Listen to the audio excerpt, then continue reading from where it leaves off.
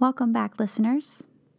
Because it is Jazz Appreciation Month, we thought we would break down a song for you today.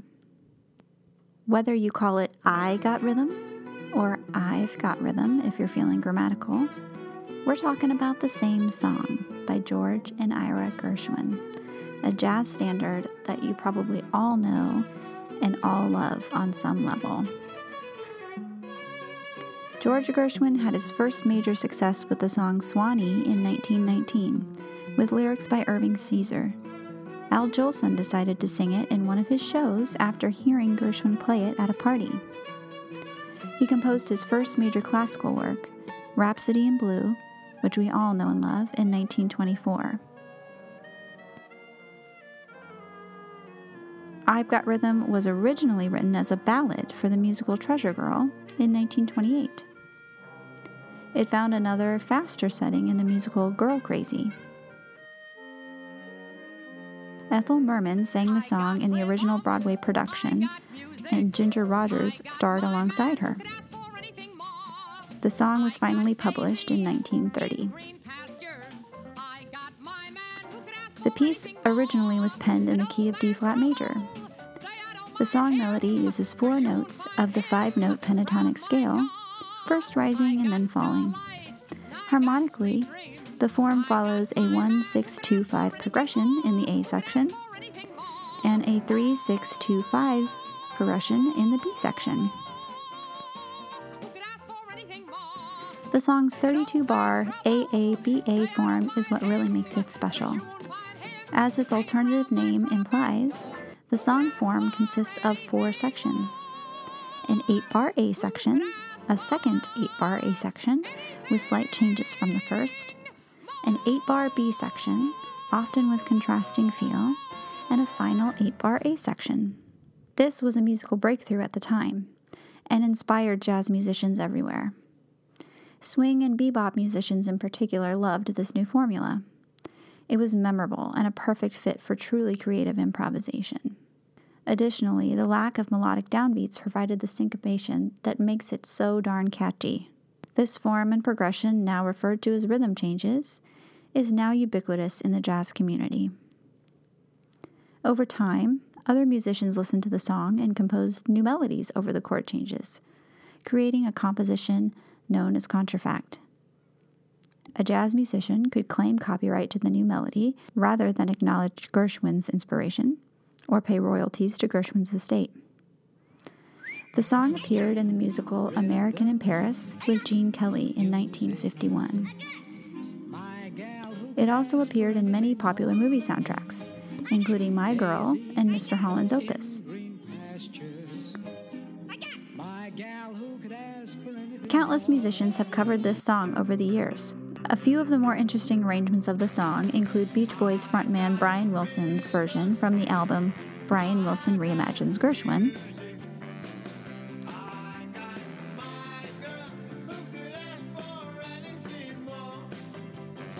Ethel Merman's 1979 disco version,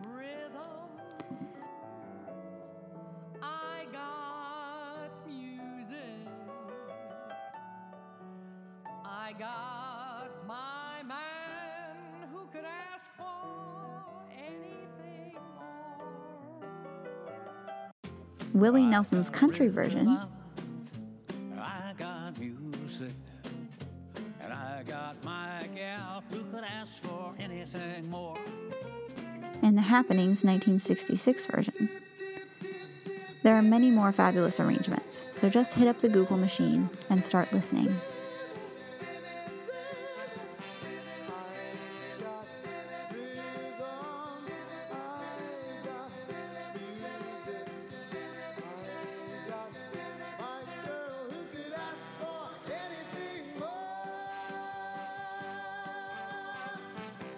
This song probably has 100 applications for music therapists, but for today, we will be sharing a simple song rewrite to promote engagement, self-expression, and many more goals.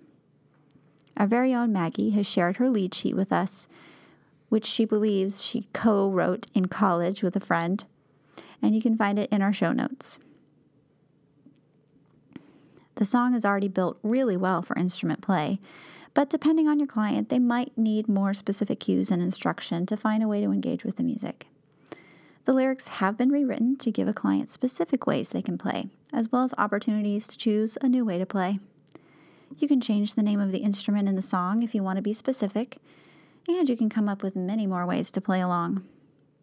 If the lead sheet does not work for your purposes, I could see this song working really well as an accompaniment for gait training. The chord progressions are fun and engaging even without the words. Additionally, you could use this song to promote movement by changing the lyrics to encourage different dance moves. For example, I love twirling, or I love jumping 'cause it makes me feel so free. The possibilities are truly endless in the land of parodies. I hope this gets you feeling inspired to bring back this classic song and use it in your sessions. In the meantime, we're going to let you listen to Maggie's version at the end of this episode, as well as give you a list of a few other fun versions in the show notes. Have fun listening this weekend, and we'll see you next time. Okay, so I am sharing a song that I've used multiple times in multiple different ways that is just kind of like my go-to drumming intervention for a lot of different populations, a lot of different folks. This is a really old song. It's called I've Got Rhythm. You might have learned it in your practicum. Oh, yeah. Oh, yeah. My jam. So I love this song. It's very catchy and it's just fun. So I've used it a lot with kids, and it's also good for the geriatric population as well, just because it is an older song and they'll probably know it. But it's also super versatile, and it works on some really good things like receptive listening and turn taking, and like Kristen was saying, spatial awareness, high, low, loud, soft, in the middle. So yeah, there's a lot of different ways that you can adapt this song, but this is just kind of how I do it most of the time. I will typically be playing guitar while the person on the other end will be playing the drum, and I can stop and model if they need. But yeah, here we go.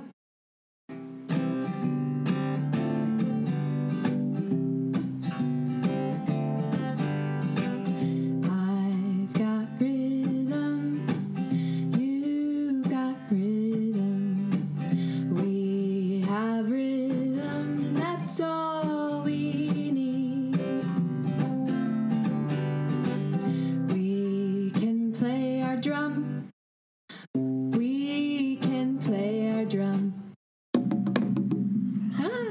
We can play our drum, and that's all we need. And this is where I might go in and say something like, we can play fast.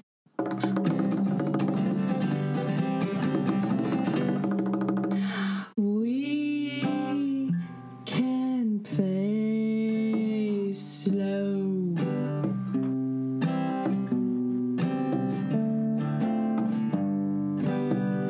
We can play in the middle, wherever it wants to go. And then you can do something like loud and soft. You can do high and low. And then there's this other section. What to do now? What comes next? How can we play our drum now?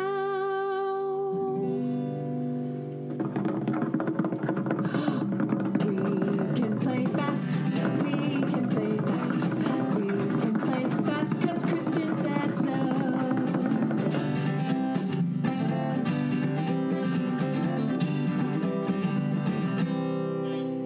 Yeah.